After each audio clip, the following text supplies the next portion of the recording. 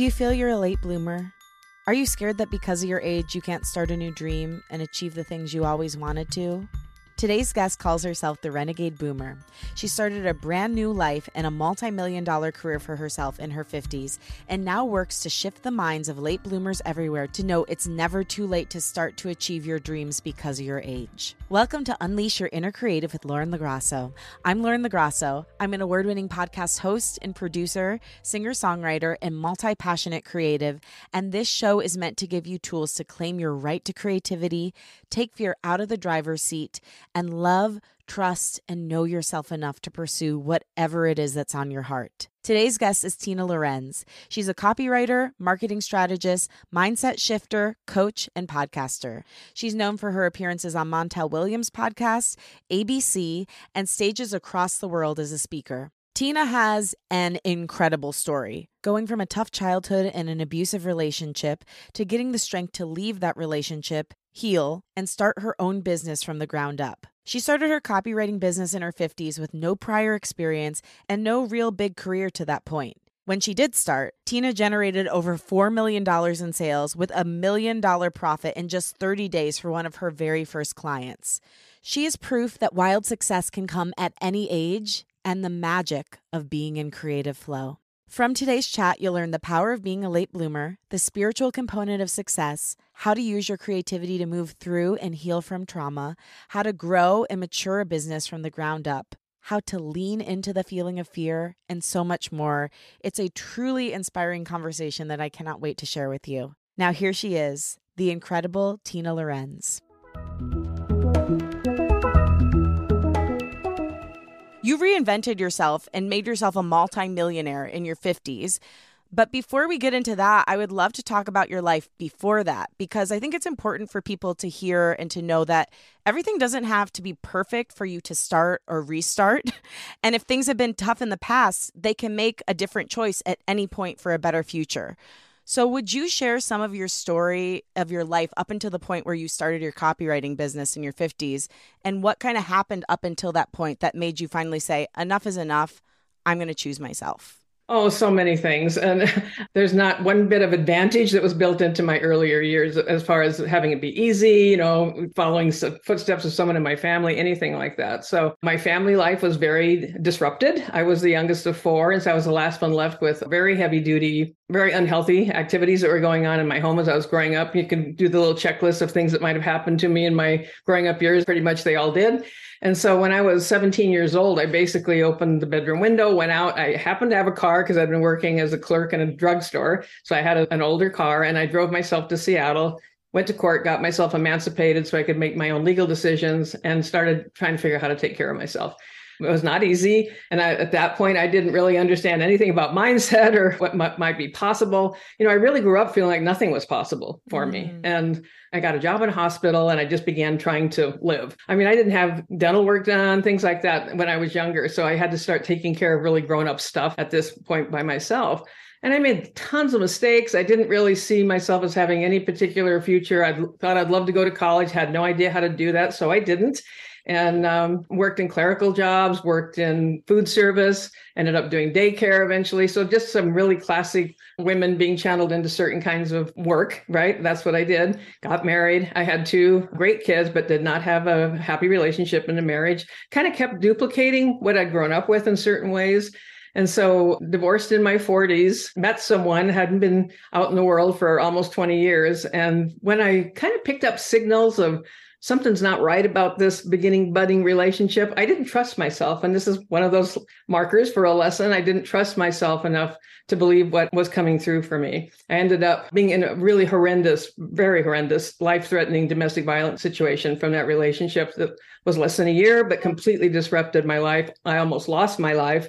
I had to run for my life with my children from this individual who was preparing to shoot me in the head, basically. We were living on a yacht. And in this process, I ended up in a domestic violence shelter. So I was homeless in my 40s, had to have my children taken care of in various ways with friends and family.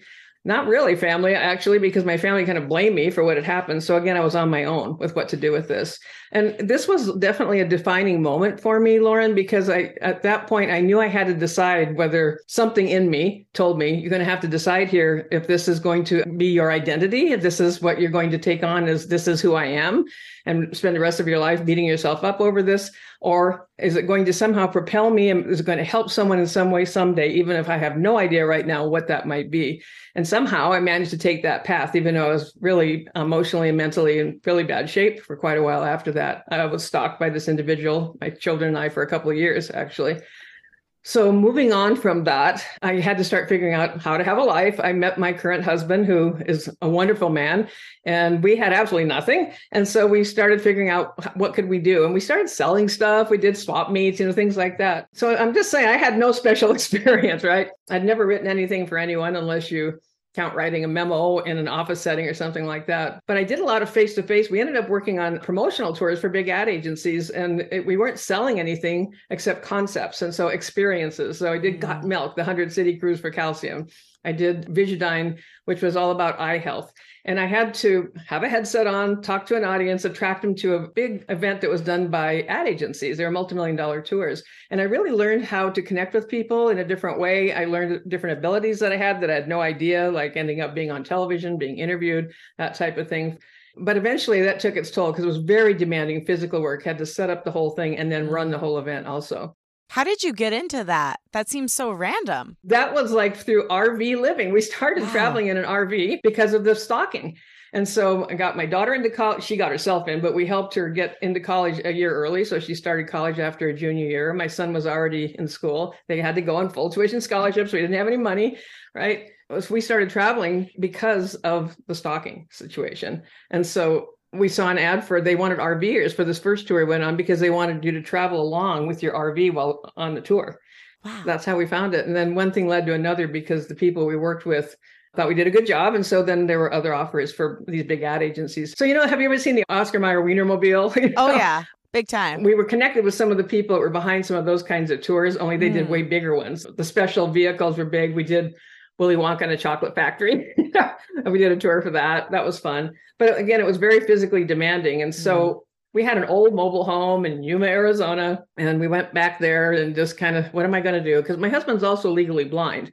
And so I knew it was kind of up to me what was going to happen next. And so I was online and I was looking at just, what am I going to do? Looking for answers, and I saw an article about copywriting, and I had never heard of it. I didn't know what it was. It's copywriting with a W. It's actually the act of writing promotional materials, marketing materials. But when I read the article about what was possible with it, it was just kind of lit me up. It was like I immediately had the sense of knowing that I can do this and I'm going to do this. That was kind of another big turning point for me because I made a decision that no matter what it took, I was going to be resourceful and I was going to figure out how to become a copywriter. And I kind of racing out to the living room and told my husband, I want to do this, but how are we going to do it? And it just so happened that I'd spent a few $100s, had a little bit of money on a life coach that I had a few conversations with. When I told her my idea that what if I traveled in an RV and did this work, and because we had an old RV at the time, and she was like, that's so fascinating. And she was doing an event in Maine. We were in Arizona, but I didn't have the money to go to the event. She said, if you can get yourself here, I would like to give you 5 or 10 minutes to speak to my audience about what your plan is, because her whole thing was kind of about transformation as well. And so I did what any sane person would do to make this thing happen. We actually sold our house. And so I'm not saying everybody should do this, but really it was that important to me. And I just feel like there's lots of nuggets along the way here of what you should pay attention to. Unfortunately, my husband is just super supportive. He believes in me. And I felt like for a long time, nobody else did but him. And so he was like, okay, let's do it. I trust you. I trust that you can do this. And so I love your husband. Yeah, hell yeah. Me too. What's his name? Ron. His name is Ron. Okay. Yeah. Everyone needs a Yay, Ron. Yay. And so we just kind of started building a life together is what happened when we met each other. Well, you finally had a co-creator in all this. Your whole life, I feel like people had been deterring you from owning your light. And for the first time, somebody said, not only do I see that light in you, I want to help you shine it even more brightly.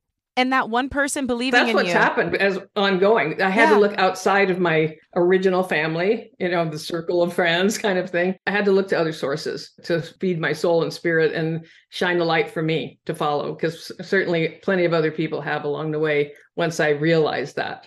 Right. So I sold that old mobile home to the first people that looked at it. Something in me said, you're not going to sell this thing with green shag carpeting and plastic sinks and fake paneling in the walls, but we had a view. And that's one of the reasons we had gotten into it. It had a gorgeous view of the desert, a golf course, saguaro cactus, the ones with the arms, and I sold the view. When I ran the ad, I sold the view. And just picture yourself, 5:00 with this light on the hills and, at 5:00 somewhere, that whole deal. And the first people that came and looked at it said, we want it. And that's what fueled us to get to Maine. From Maine, I did my little event. First time I'd ever spoken in front of a group, nervous. And people started crying. They came, up around me saying, I never will forget it. A woman there said, you're golden, you're golden. And I was just like, no one had ever said anything like that to me ever in my life, except my husband. Different words, but but he was very supportive, as I said. One of the speakers there was having an event in Las Vegas, and she said, I haven't been able to sell any tickets. You're going to be a copywriter. Do you think you could write a sales letter for me? Because I can't get any tickets sold. And I said, I will do it. And even though I didn't really know how, I did it well enough that she sold out her event. And so, and just for small money, I didn't charge very much. I was just getting started, but she invited me to her event. I met someone there that got another client, and it just started growing. And my very first year, I made multiple six figures from absolute nowhere. And no one was more surprised than me, but that was the beginning of the trajectory. What an incredible story, Tina. I mean, multiple times you were bringing tears to my eyes when you're sharing your story. Oh. Just the resilience you have, the sheer belief that it took to make happen what you've made happen and continue to make happen. I think there's so many things that people can learn from your story. First of all, a lot of people who go into some creative form of life have dealt with trauma. It's a great way to deal with trauma, is to unleash your inner creative and to start to heal through whatever it is that your creativity of choice is. For anyone who's also recovering from trauma, whether it's domestic abuse or something else, what's your advice for them for how to start to go through it, heal, and believe in themselves again? I didn't know how to articulate this then, but what I realized is always along the way, I've really trusted in that inner guidance. I do believe in something outside of ourselves, however you identify that, whether that's God, the universe, universal wisdom. I don't care what you call it. If you believe there's something outside of just little old me on the planet, here today, gone tomorrow, end of the story, right? And so it's really your own words that you're saying to yourself about what happened to you also. And so when you're going through something like that, to be able to start to work with, this does not define me. This experience does not define who I am being, right? And it's really can be very challenging to do that at first. You really beat yourself up. How could this have happened? How could I have let this happen? Why did I let this happen? I did make a decision in my experience that was going to be the only one. I wasn't going back. I wasn't going to try and fix the person. And I've looked back at some of the things I wrote to myself, kind of journaling at that time, and I'm kind of appalled, when I read it now, of how long it took me to move through that process of fighting the urge to make a phone call or make some kind of contact. So I would say for anyone going through that type of trauma, get whatever outside help you need for support, be with other people that understand, not judge you, but hold you up and support you and help shine that light for you about what's possible. One of my missions now is to add this to, I've always given like to shelters and, Christmas for a family I don't know, those kinds of things. But I want to get much more organized about that now and actually I have copywriting programs, for example, to offer some scholarships especially for women going through this and start to show them there's a doorway. There's a doorway. Even if you have to just say to yourself each day, this experience does not define who I am. I'm not a survivor. I'm a thriver. Even starting with the very simplest messages that we start embedding in your brain about that experience, I would say it's going to take some time. It is super traumatic. And for me, I think what helped me is putting my children first, knowing I would do anything to keep them safe, just really finding a purpose. For me, what helped was I started really digging to find out what had happened to me. It's a whole other story, but I revealed to myself a whole history that I was just another cog in the wheel of repeated behavior that had happened many, many times before me. And I was just the next in line. I think too, something you said, you were saying really mean things to yourself when you started healing from it, because what happens a lot of the time is that other people who have been abusive to you or hurtful to you, their voices get so deeply ingrained in our psyche that they get rebranded as our own voice, even though they're the voice of someone who's been hurtful. How did you start bringing your own true, authentic voice back into your head so you could build that platform of self-love and belief? I can only say that I had divine guidance, really, because it's hard for me to pinpoint. I went to therapy, I went to counselors, I did all of those things. I tried medication, I got diagnosed with PTSD, things like that. Now, in retrospect, I think I could have done it much faster because of the awareness and the understanding I have continued to develop about what is really true about our thoughts, what's really true about our life. And that gets into a whole other arena. I'm fascinated with the neuroscience of how our brain works, and also just a different approach that really is, we are bombarded with thoughts all the time, thoughts, thoughts, thoughts. And even scientists can't say, well, where do they all come from? Where do all those thoughts come from? We can just have the most random thought, we might just be walking down the street and think, well, I'd really like to go to Florida sometime. And, where did that thought come from? It's just, they don't always make sense. And so what happens is that we often, and again, I'll say this in retrospect, I didn't have a full awareness of this at the time, but what we start to do is believe that our thoughts are in charge, right? Mm-hmm. Our thoughts are dictating who we are, our value, our self-worth, what's true and what's not true. And what's really true is that we're all connected at a certain level. We're all the same, all of us worldwide. And if we could just get that, how this would add to creating peace in the world instead of so much disharmony that we see ongoing, right? And so understanding that you may feel a certain thing, the thought creates the feeling, but the feeling does not create who you are. It's kind of get your mind wrapped around it. At least start practicing messaging to yourself that isn't hurtful. Right. The words we say to ourselves are embedding in our brain. We're creating new neural pathways. And so creating a pathway that's, instead of the old habit of, oh, I'm such a piece of crap, or how could this have happened? How was I so stupid? Things that we may say to ourselves on a daily basis, like, of course, this always happens to me. Well, naturally, this is what would, we've all probably experienced those times of thinking those kinds of toxic thoughts to ourselves.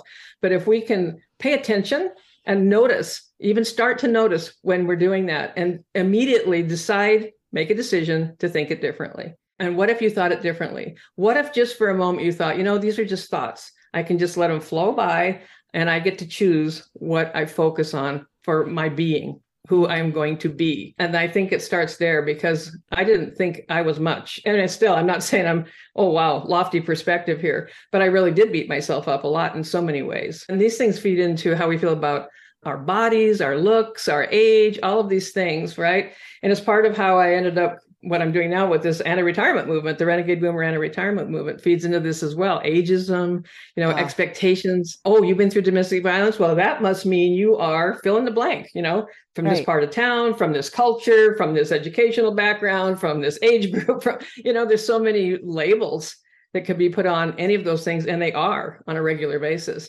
But if we can start by not doing that to ourselves, have a compassion and love for ourselves, so that we start living, embodying compassion, embodying love. It's there in all of us. See, the thing is, we're not broken. None of us are broken. We feel like it a lot of the time. Our experiences make us feel that we're broken, but we all come into the world with the same potentiality, the same blank slate, the same love, that we are love. That's who we are, at our core, all of us. And if we can just find our way back to that, and how we do that, that can change your life, really change your life. Yeah, I love that. Only we get to decide who we are. And I love the rewriting of every time that negative thought comes up, stopping it. You can literally say stop. Sometimes I do. Yeah. Stop. The rubber band trick. Yeah. And then saying something nice about yourself. Beautiful, beautiful advice. So let's get back to this light bulb moment where you just knew you were supposed to do copywriting. I always like to ask people, when you find your path, what did it feel like in your body? Like, how did you know? Because I think it's important for other people to have this understanding so that when it happens to them, they don't ignore it. What did it feel like in your body, in your soul, when you realize, oh my gosh, this is for me? Energy. And that's the first word I would use, as an increase of energy. So when people say, we're all energy, some people think, oh, this is all so woo, this isn't real. No, it's real. Everything is energy. We are energy. And just because you can't see it doesn't mean it's not there. Same as, they can do an EKG tracing for your heart, or MRIs, or, everything's there. We just can't see it, right? You turn on a light switch, you don't know how the electricity works, most of us, but it just happens, right? We breathe air every day. All of these things that we take for granted, but we can't see, but they're all made of energy. And so when I read this article, I literally started sweating. Okay, I had a physical reaction of really high level of excitement and energy, just really feeling super energized, and a real certainty just all the way through. Not like, gee, I wonder, that might be interesting. It was more like, yes, I'm going to do this thing. I can't remember what author I read this from, but saying, sometimes people think, oh, it's hard to make a decision. Well, first of all, what happens before you make a decision is insight. Okay. You could call it illumination. You could call it inspiration. You could call it a divine download, whatever you want to call that. But that insight that this is true for me. Yes, this. And from that insight, then you make a decision. I think the next thing is, okay, I've made a decision. I'm going to do this thing. And then from the decision comes choice. Now you're going to make choices about the decision now that you know where you're going. And so all of that happened very fast. It didn't take a long time for that part of this to happen. It was like, yes, we're going to do this. And I began that journey. But the coin thing I was going to mention, sometimes we're like, oh, I don't know, I can't decide. So just imagine your imaginary quarter that you're going to flip in the air, and heads is one yes and tails is no for whatever the thing is you're thinking about. And you may notice, if you were to play the game with yourself and say, look, whatever it lands on, that's what I'm going to do, that the minute the coin is in the air, you're probably going to start to feel an internal feeling of, oh, I hope it lands on heads, or I hope it doesn't land on tails, or whatever it might be. And there's a clue for you right there that you already know what you're being drawn to. So you're already activating that energetic field of, I hope it's this. Even if it's subtle, that starts to tell you, okay, I already do know, actually. Or if it lands on the side, your imaginary coin or a real one lands on the side, you really, really were hoping that it did not. And you're feeling that, oh, well, maybe I'll try it again. I mean, it sounds kind of funny, but it really can help you just mentally even make a decision about something if you're kind of wavering. It help you clarify what that decision is. That's brilliant. So you start this business. It's all seeming like it's word of mouth at first. How did you grow and scale your business? Well, a word a lot of people don't like is networking, but I would call it relationship building, really. Right. But that is how I started, because I went to that event. And so always leaning into, even when you're scared, within reason. There's a difference between fear and just kind of that agitated little bit of anxiety kind of thing. It's not really fear, right? If a bus is coming at your direction and you feel fear, I need to get out of the street, then that's, okay, let's pay attention to the fear. But if you're feeling that kind of like, I'm not sure, and just lean into it, lean into the feeling. Don't be afraid to feel the feeling. And I hear you saying, like, identify, well, where is that? Is it in my gut or my heart? I have a headache. Yeah. What is it? Well, for you, what is the difference between fear and anxiety? Like, where do you feel really actually true fear and like intuition fear versus where is the anxiety living? Fear is when the domestic violence event happened. I knew. Yeah. All the hair on my neck stood up. I knew through and through it was going to happen. I was going to get shot in the head if I didn't figure out something instantly. And that was fear. Right. And anxiety is just really anticipating something that hasn't even happened. Yeah. This is where all this thought business comes in, because the thoughts, your habits of thought, the way you've always thought about stuff, your typical fallback position to thinking goes into full blast, because your brain has been trained to do that. It wants to keep you safe. Your brain wants to keep you safe. So, oh, Tina's feeling nervous. Okay, get out those files. These are all the things that she's ever been anxious about. And this is what happens. So don't do it. Don't do it. It's just faster than the blink of an eye. Your brain starts working overtime on your behalf to what it's been trained into, because you've reined attention on that thought and really created a very powerful neural pathway in your brain that says, here's what we always do when this happens. And so if you can understand that you're not falling off a building, the bus isn't going to hit you, you're not about to be physically harmed by someone, that's different. But just a generalized kind of, I'm afraid to do this. I have my own things I get anxious about. It's a process that you just have to pay attention to, because you can start to really just, what would happen if you just tried saying, that's just a thought. That's just a thought. Picture a river. Like, what if I just almost like putting a little paper boat in there it goes, So the paper boat's the thought, and you just let it sail away. There it goes. No judgments, no big reaction. And just then focusing on, I'm going to peel back those layers of that thought, even be curious about experimenting with what would it feel like if you just said, you know what, these are just thoughts. And they're just everywhere. They're flying through all the time. They do not have to define us. And instead choose a different one. So calling it on its bluff, basically. Yeah. Then when you take the action that goes with that, you may start to find that things just get more and more comfortable because you realize we're not doing brain surgery here. Okay. We're just going to speak in front of a crowd, or we're just going to try a new pathway with our career or whatever it might be. And so that's how I worked with it. Like I said, at the time, I couldn't have articulated it exactly in this way.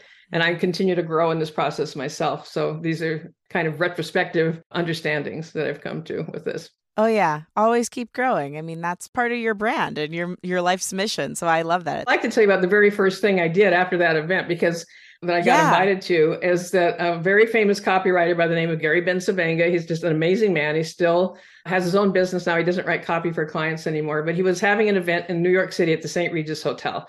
And the St. Regis is about $700 a night. They have a concierge on each floor, if you need help with anything, that whole thing.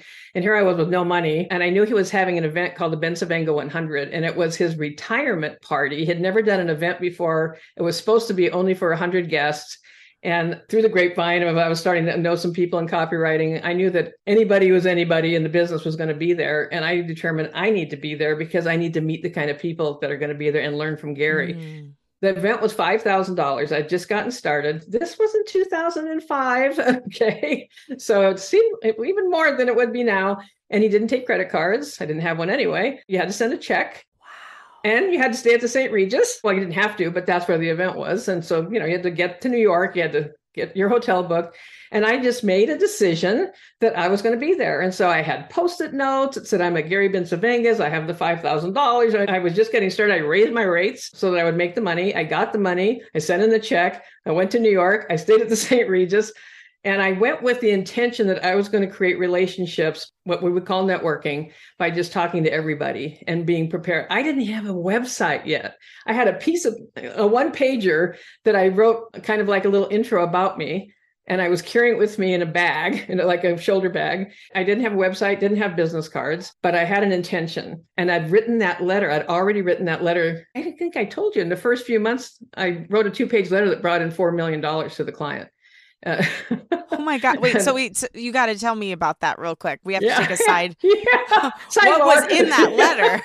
It's 2 pages. Okay. And actually, I used to give it away. I don't have it on my site anymore, but it was a direct mail. That means it went literally in the mail. It wasn't online, for some property in Florida that everybody at that time was trying to buy. It was empty property that had been sold as vacation parcels, small monthly payment. Someday you'll build your dream home in Florida, right? In Lehigh Acres. So this individual, the client, was competing against like boiler rooms where like 50 to 60 people, like professionals, like calling everybody that had a contract on parcels of this land to buy it, because now the developers wanted it. And these people were all over the world, because guess where they'd all been? They'd all gone to Disney, they'd all gone to Florida for vacation. Oh, I want to live here someday. And so they were literally calling people all over the world and asking them to sign contracts to sell them the property. And so this guy had about $400,000 at his disposal to buy up the contracts. And so I wrote a 2-page letter that went in the mail, basically asking to give him the contract. And there are certain things that I built into that message based on a famous copywriter that I was studying, and kind of followed one of his examples. And I made an original for this client. Then I get a phone call like, Tina, what did you do? We have so much response. I don't know what I'm going to do. He needed to get investors to come in on it with him, because they had $4 million worth of contracts from that 2-page letter. And it happened in less than 30 days. So he made $1 million profit, scared the living heck out of him, because he was not prepared for that kind of, so one of the lessons of marketing, you better be ready for the response, because when it does happen, it can happen in a big way. But I had that letter, and the copywriter I got the idea from was named Gary Halbert. Unfortunately, he passed away way too soon, but he was at the event. He was very, very well known. He was called Prince of Print. And I took a copy of that 2-page letter because I knew he was going to be there. And it was called the dollar letter. You put $1 in a corner with a paper clip, and there was just kind of a format that he had created. And I just followed the yellow brick road and wrote a letter similar to that format, but with original wording. And so at the event, I went up to him, and instead of saying, can I get my picture taken with you? I said, can I thank you? I would like to thank you for the concept of the dollar letter. And if you'd be okay, I'd like to tell you what happened. So I showed him the letter. He was standing with another famous copywriter by the name of John Carlton. They were good buddies and colleagues. And they read the letter and they looked at me and they looked at each other. They looked at me and they said, you should license this. And I was like, I don't know how to do that. What does that mean? I had no idea. Right. And so he was so impressed with what had happened because I told him what had happened and how long I'd been a copywriter, which was like 5 months or something. He invited me to his event that was happening in Florida, as it would happen, and to be his guest. And he was going to ask if he could give the letter out as a bonus to attendees at his event. Well, of course, I said yes. So that's another thing of take the opportunities when they unfurl before you.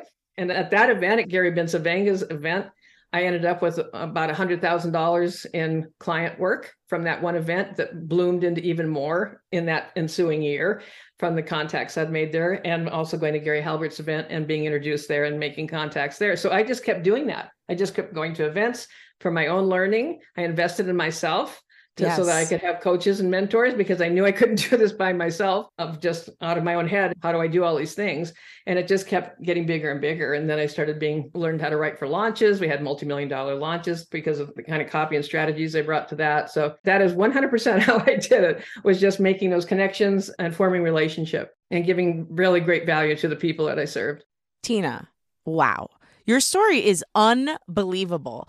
But one of the biggest things that I took away from everything that you've said so far, and especially what you just told me about the $5,000 event, is that you took illogical leaps of faith on yourself that turned out to be the best decisions you ever made. Starting out with that few $100 coach that you had, that you said at that time you didn't really have the money, but you knew you needed a coach. So you really invested in yourself, even when people, maybe even financial advisors, would have said, this is a bad choice, don't do this. Yeah, they probably would have. You decided to go on faith and belief in yourself instead of making the logical choice. And so I just want to point this out for somebody listening right now. I'm not saying you should invest your last dollar into something, but maybe you should. Well, I would call it being resourceful. Yes. Be resourceful. Be resourceful. I sold a mobile home, an old trailer house. And again, I always say, I'm not saying that's what anyone else should do. That's right. What felt right for us. But we did it. We didn't sit around going, oh, should we? I don't know. Maybe next year. Because sometimes people say, oh, well, I'm just going to wait, status quo, all that. There is no status quo. Nothing stays the same. Right? Mm-hmm. We think life looks like this solid thing, whatever your life looks like to you. It's kind of like this container of life, right? But it's changing all the time. Today, tomorrow, the next day, your life will be different. Life around you will be different. Here's an example. Your life probably looks different now than it did when you were 12 or 13. Oh, yeah. How you experienced life then was different than how you experience it now. And so it's always changing. And when people say, well, I'm just going to wait, they think they're staying like solidly rooted in one spot. And actually they're not, because there is no absolute rooted in one spot. Everything is energy. Everything is fluid. Everything is moving. And so it's like momentum, right? And so you're either moving forward or, in the case of kind of energetically, backwards. So sometimes when people say, well, I'm going to wait because this, that, and the other until I lose 10 pounds, till, I get married, till whatever it may be, they're actually losing ground. It's sort of like a bow and arrow, like you're pulling back the bow, you're putting the energy into that. And then you decide, oh, I think I'll just wait. And instead you're going to lose that energy. The arrow is probably going to fall out and clunk in the ground in front of you. If you really want to shoot the arrow, you're going to have to start again. You're going to have to regain the momentum, right? To let the arrow fly to the target. And it's the same with your life, that you're actually losing ground. And then you have to put the energy into getting back to where you were when you thought you were standing still. Yeah, it's a great point. And I love that. It's such a unique point of view. I do have a question, though, because I want to get into some of this ageism stuff, because I think it's so important. And I love, too, first of all, that you said you just only recently, I watched your interview with Montel Williams, and on there you said you just only recently started talking about this because you were even feeling a little afraid to talk about it. Can you share how you finally went out on a limb and said, you know what, no, I need to start being an advocate for 50 plus people to tell them their life isn't over. In fact, it's probably just begun. Yeah. And I absolutely fully admit to my own trepidations because of ageism, because it's a real thing. Because when people say how old they are, there's judgments just like that, right? And really, we don't need to be defined by that. I just interviewed a conversation with someone the other day who's 82 years old, and he's the head of a huge corporation. He said, my retirement policy in my business is you have to retire at the age of 95. And I said, so then do they go part-time after that? Yeah. It's just really funny that not really funny, but just ironic that people are like put in these boxes of what's supposed to happen at a certain age. And so because I'm really reflecting my own path, I didn't start till I was past 50. And I've often kidded, well, don't do the math when I say when I started, because it's not too hard to figure it out. But I find that even though I'm an advocate for this, I still have the same kinds of little, sensations of some anxiety about, well, what if someone judged me because of this, or they think that, or whatever.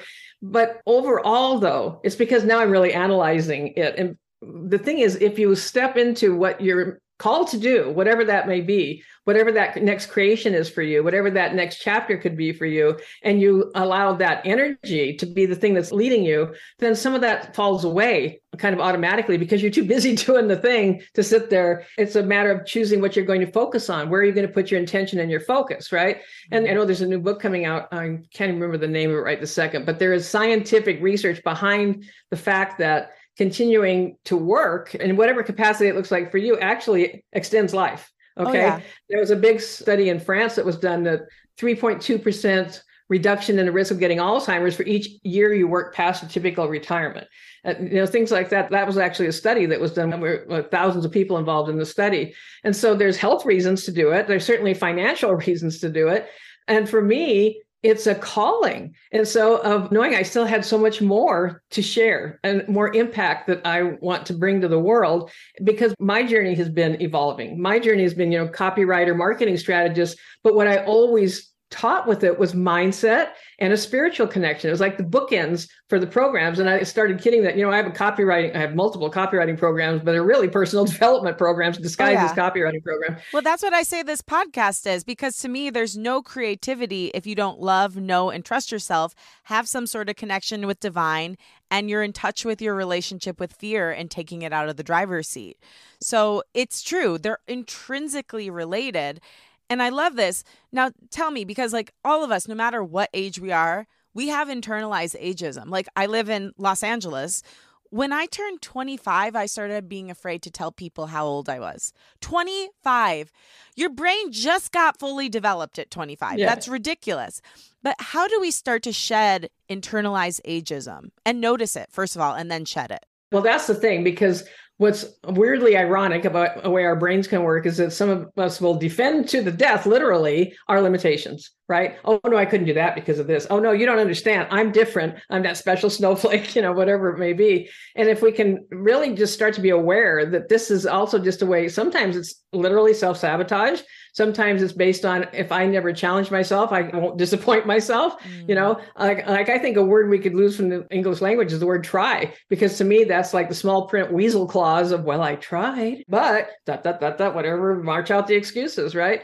And this all comes from that barrage of thinking. Also the thoughts and the typical way we always thought it. So challenging yourself with that. See, here's the thing. Some of us need to continue to work and want to because financially, but I work so many really wealthy people that have made millions and millions, if not billions of dollars. And what I start to see along this journey also is, while on the outside, it might look super successful, and the inside, there were still the doubts, the lack of confidence, the whatever the thing is that they were wrestling with, what they're thinking. And I noticed a lack of loss, really, of who are they truly? Who are they? Their identity. So if you say, like, that saying of, who do you think you are? Someone might say it like that, like, oh, who the heck do you think you are? But what if you just reframe the emphasis? Because I love words and the power of language. It's like, who do you think you are?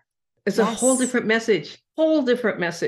And when you ask it that way, you can get like, well, I'm a CEO and I'm a founder and a mother and a grandfather and whatever it may be, but that's not who you are. your essence, your spirit, your soul is something much deeper than that. And this is how I've always approached copywriting, that we peel back the layers of what's really important here. What are we really selling? What are we really saying? That's beyond the obvious. It's the same with us as individual humans, spiritual beings having this experience of being human on this planet for right now, kind of a thing that came from somewhere and will go somewhere.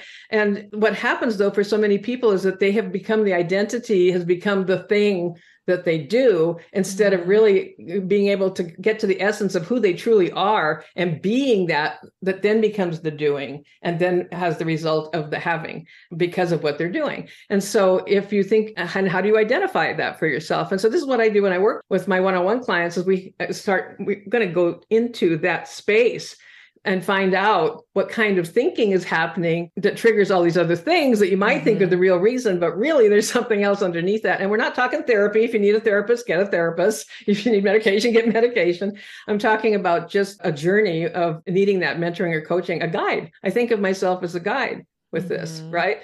And so that's why, really coming back to what you said, why are you talking about it now? Because I continue to get older as well, and I don't see myself stopping. And the whole word retirement, I mean, that is a word that should be retired. So yeah, tell me why you're anti-retirement. I agree with you. I think though, people should retire from what they don't love, what isn't within their you-iest you, the spiritual you, and then start doing the thing that they do love, start believing in themselves. So tell me why you don't like retirement and how we can reframe it. That's the point right there, because it needs to be reinterpreted, reimagined, reframed, rewritten, rewired, all of it. But Social Security here in the United States started back in the early 40s, late 30s, somewhere right around there. And that's when our life expectancy was 61. And guess what? They set retirement age at 65. It's kind of like, yeah, okay. Retire when you're dead. Yeah, well, not very many people are going to make it, Good plan. But that became the norm. That became what everyone expected. We're supposed to retire at 65. Now, a lot of people are like, I can't wait to retire. But see, to what you're saying, that's how I see it. It's a reimagining of what that looks like for ourselves. And it's for each person to say what that is for themselves. Maybe they want to be in a corporate setting. That's not my playground ever. I don't play nicely with that setting. And so I really look at it from a more entrepreneurial way. And it might be because you still need to make money. It might be because you just want to have the impact. You've already made billions of dollars and you know that there's another meaningful thing that you wish to do. And it's a blending. It's not either or. It's not, well, you're either going to be sitting on the beach every single day in Florida drinking Mai Tais, or you're going to be working your butt off for 80 hours a week in the room with a long, shiny boardroom table and dealing with all office politics. No, I say co-create your future. Co-create it the way you want it to look. Like I have a mobile office. I have a huge RV that we completely remodeled. I can work from anywhere. I've been doing that for almost 20 years. And so I can travel. I can work from wherever I am. We understand how to have that lifestyle freedom. And it doesn't have to be a full-time endeavor, or maybe it will be. I read about one of the oldest living people in the world. It was a Japanese physician. He only passed away not too long ago. He was 106, but he was still seeing patients, right? And he had an appointment book that had the dates on it for 5 years forward. He just was going to keep doing what meant a lot to him, no matter what. The statistics about how many people don't live too long after they fully retired, the thing they thought they wanted to do. Yeah. Well, my grandma, worked part-time a lot of her life, but she was always hustling, doing a lot of different things, very creative. And she watched my cousin, Christopher, up until she was 80. And I'm not kidding you. Within a couple days after that, she started getting sick. And I'm not saying that sickness wouldn't have eventually happened anyway. Yeah. But I think that loss of purpose, that loss of joy, because she loved watching him, did do something to her mentally and emotionally. Yeah. And how wonderful that she did it for that long. But you're kind of seeing a correlation of, did she lose kind of the spark, right? Did she lose kind of her purpose? So if we can look at what does anti-retirement means, it means not losing purpose, maybe creating a new one, maybe bringing a spark into full flame for the thing that you really choose to do. Maybe you were an architect, I've really always wanted to be a clothing designer, Maybe you were a teacher and you've always really just wanted to be a gardener. Whatever that looks like for each person, I would never say everybody should do it exactly like this. I help people find that path because a lot of times they don't know, but I just happen to bring a full array of marketing, really high level marketing strategy and ability to it as well. So if they need that part, like, well, what do I do? How do I get found? What do I do online? How do I transition from being a brick and mortar business to something that's online. For example, it might be, I know of a dentist that had built up a multi-million-dollar practice and thought that he was doing it for his children, wanted his children to go to dental school, going to pass it on to the kids. Well, guess what? None of the kids wanted to be, right? Dentist. Can you guess? Yeah.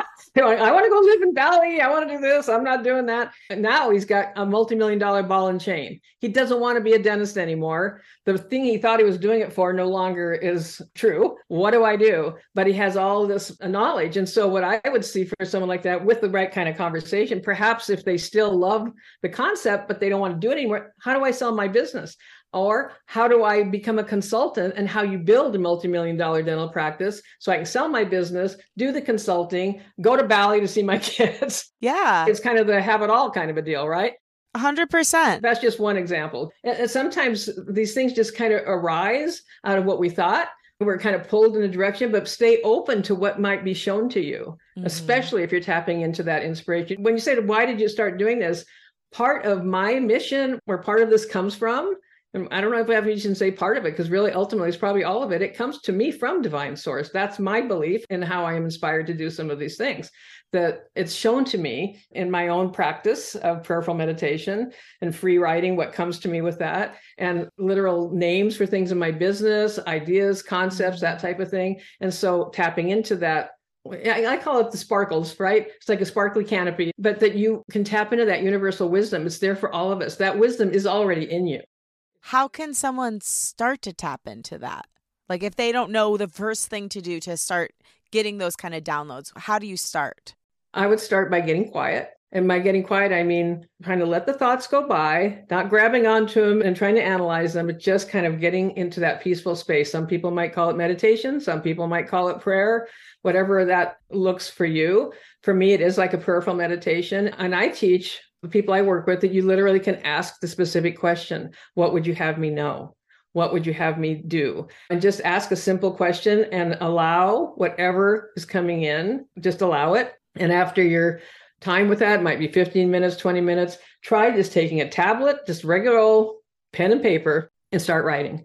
And write down whatever came to you from that time. You may be very surprised at what comes through, because that universal wisdom is there. There's some people believe that there's no original thought. It's already thought, and we're accessing that. Again, I'm going to emphasize, I believe that's divinely inspired. And so it's for each person to determine what this looks like for them and where they feel like they can go with it. But if you don't mind, I actually have this hanging on my wall because I remind myself of this. Can I read you something that came to me that way? Please. Okay.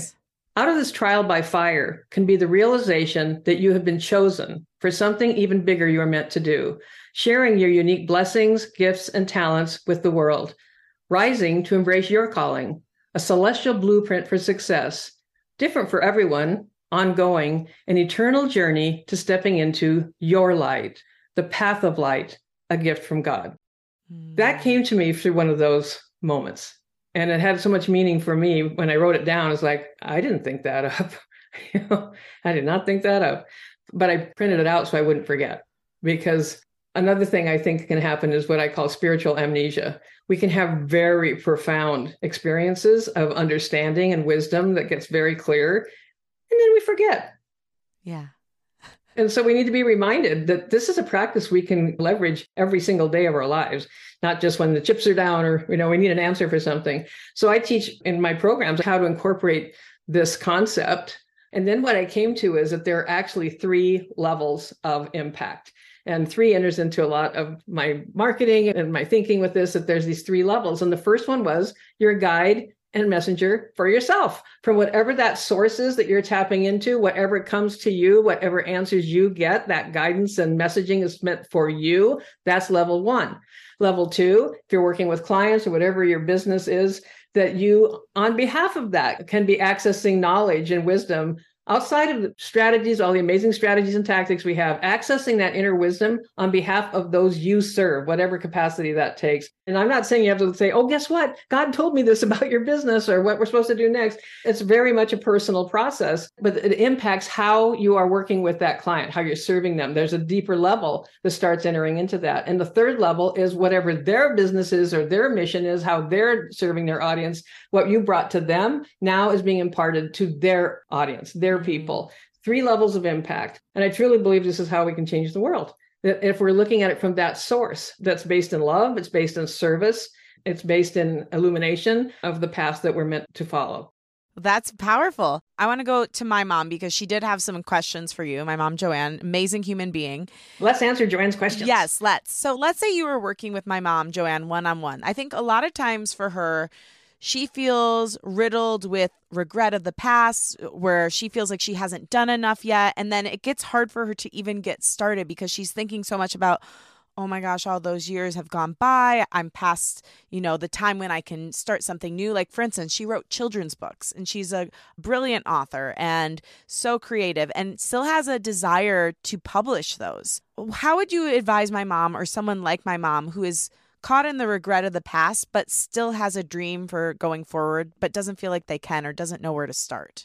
Well, the first thing is my heart immediately goes, well, of course you can still do this, Joanne, but that's just my own brain saying, I can fix this, Yeah. And that's something that I'll take a step back from, because what I really want my clients to do is find that light in themselves. But so I'm the guide, I'm the lamplighter. I would start with, Joanne, let's talk about the thinking that you have, the habit of thought you have about the fact that it's too late, the habit of thought that involves the word regret. And what does that feel like? And what happened? Let's explore what would happen. Let's follow the breadcrumb trail where we show all the ways you have already been successful, all the things that have been very successful for you. You raised a beautiful daughter that I see right here, for example, who was talented and kind and loving, and that comes through. You radiate that yourself, Lauren. And I'm sure your mother had something to do with creating an atmosphere where that developed for you. So I would help Joanne go through a process of starting to let that light bulb go on for herself of, oh, okay.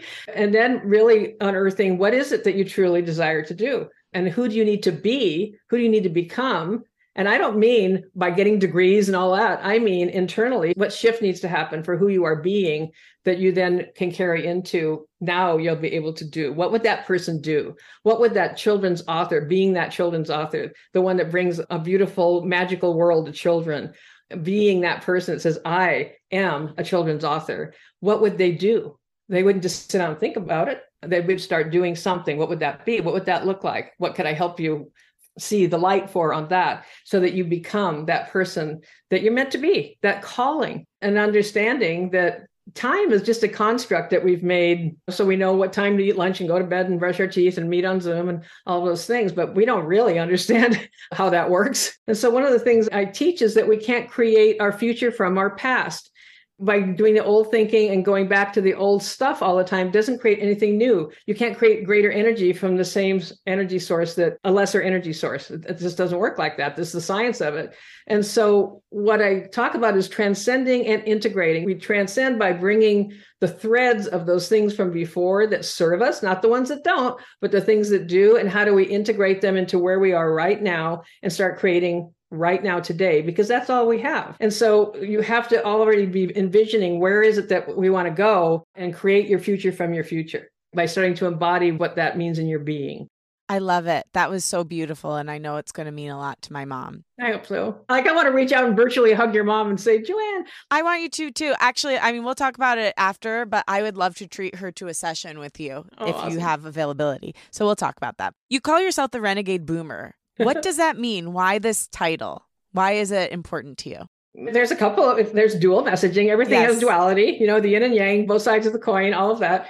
And so the surface level is that my mobile office, the brand of it happens to be Renegade. And it's all decked out for, fabulous road trips and all that. But really the word renegade, even though some of us may put a negative connotation on that, really all it means is thinking outside the box, being different, thinking differently than everybody else. And so just like when we're talking about ageism and what everyone else's perceptions are of what's supposed to happen, even for your mom, that she's self-inflicting this on herself of thinking it's too late, I'm too old, I can't do it, whatever the thoughts are that she might be having, that she's constantly telling herself about this, that we want to think it in a different way. And so it's really all about not being afraid, understanding where the anxiety might be coming from and moving past that into taking action in a way that might be completely different than the rest of the world, so to speak, has been expecting of us, thinking of us. And this can get into those near and dear to you, family members, those that love you and mean well, but maybe they're not really believing in what your vision is, right? Maybe you're going to be kind of a little bit of renegade in your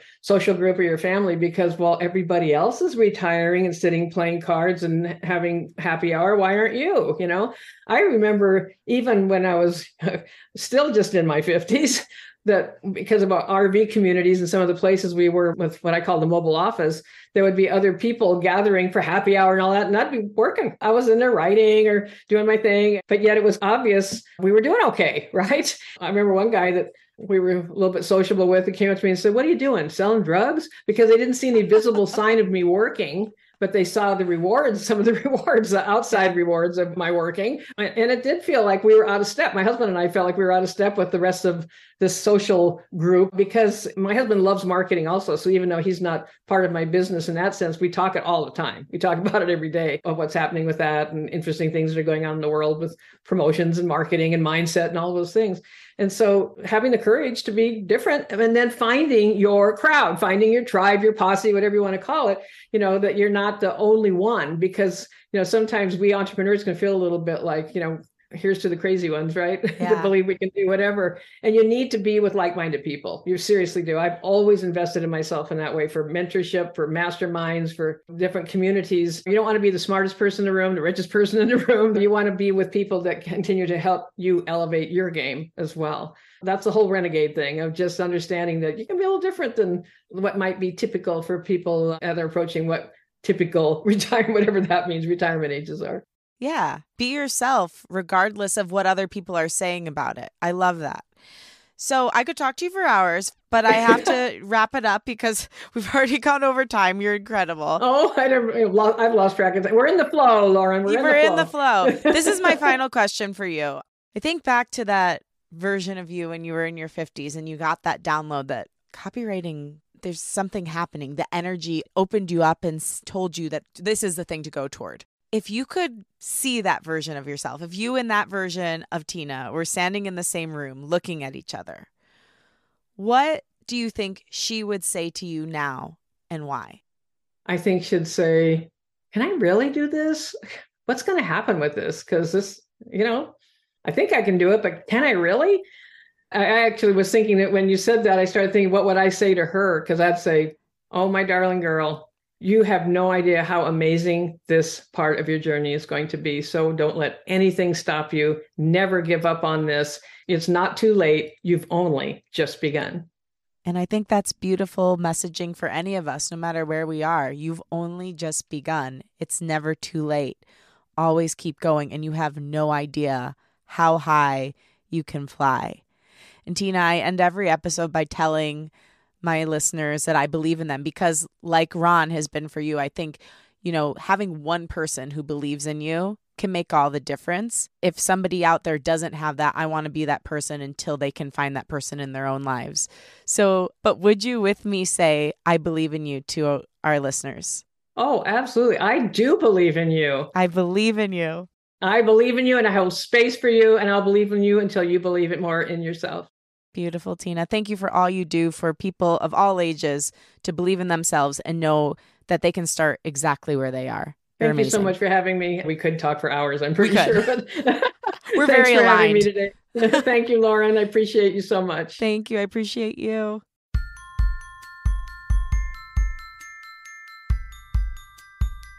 Thank you so much for listening, and thanks to my guest, Tina Lorenz. For more info on Tina, follow her at @TheTinaLorenz on Instagram and YouTube, and visit her website, TinaLorenz.com. Thanks to Rachel Fulton for helping edit this episode of Unleash. You can follow her at Rachel M. Fulton. Thanks to Liz Full for the show's theme music. Follow her at Liz Full. And again, thank you. If you like what you heard today, remember to rate, review, and follow the show on Apple Podcasts or wherever you get your podcasts. Share the show with a friend and post about it on social media. Tag me at Lauren LaGrasso and at Unleash Your Inner Creative, and I will repost to share my gratitude. Also tag the guest at Tina Lorenz so she can share as well. My wish for you this week is for you to realize that it is never too late to start your dream. I hope that you allow yourself to begin whatever that calling is in your heart today. Let Tina be your imaginary mentor until you can believe in yourself. She believes in you, and so do I. I love you and I believe in you so much. Talk with you next week.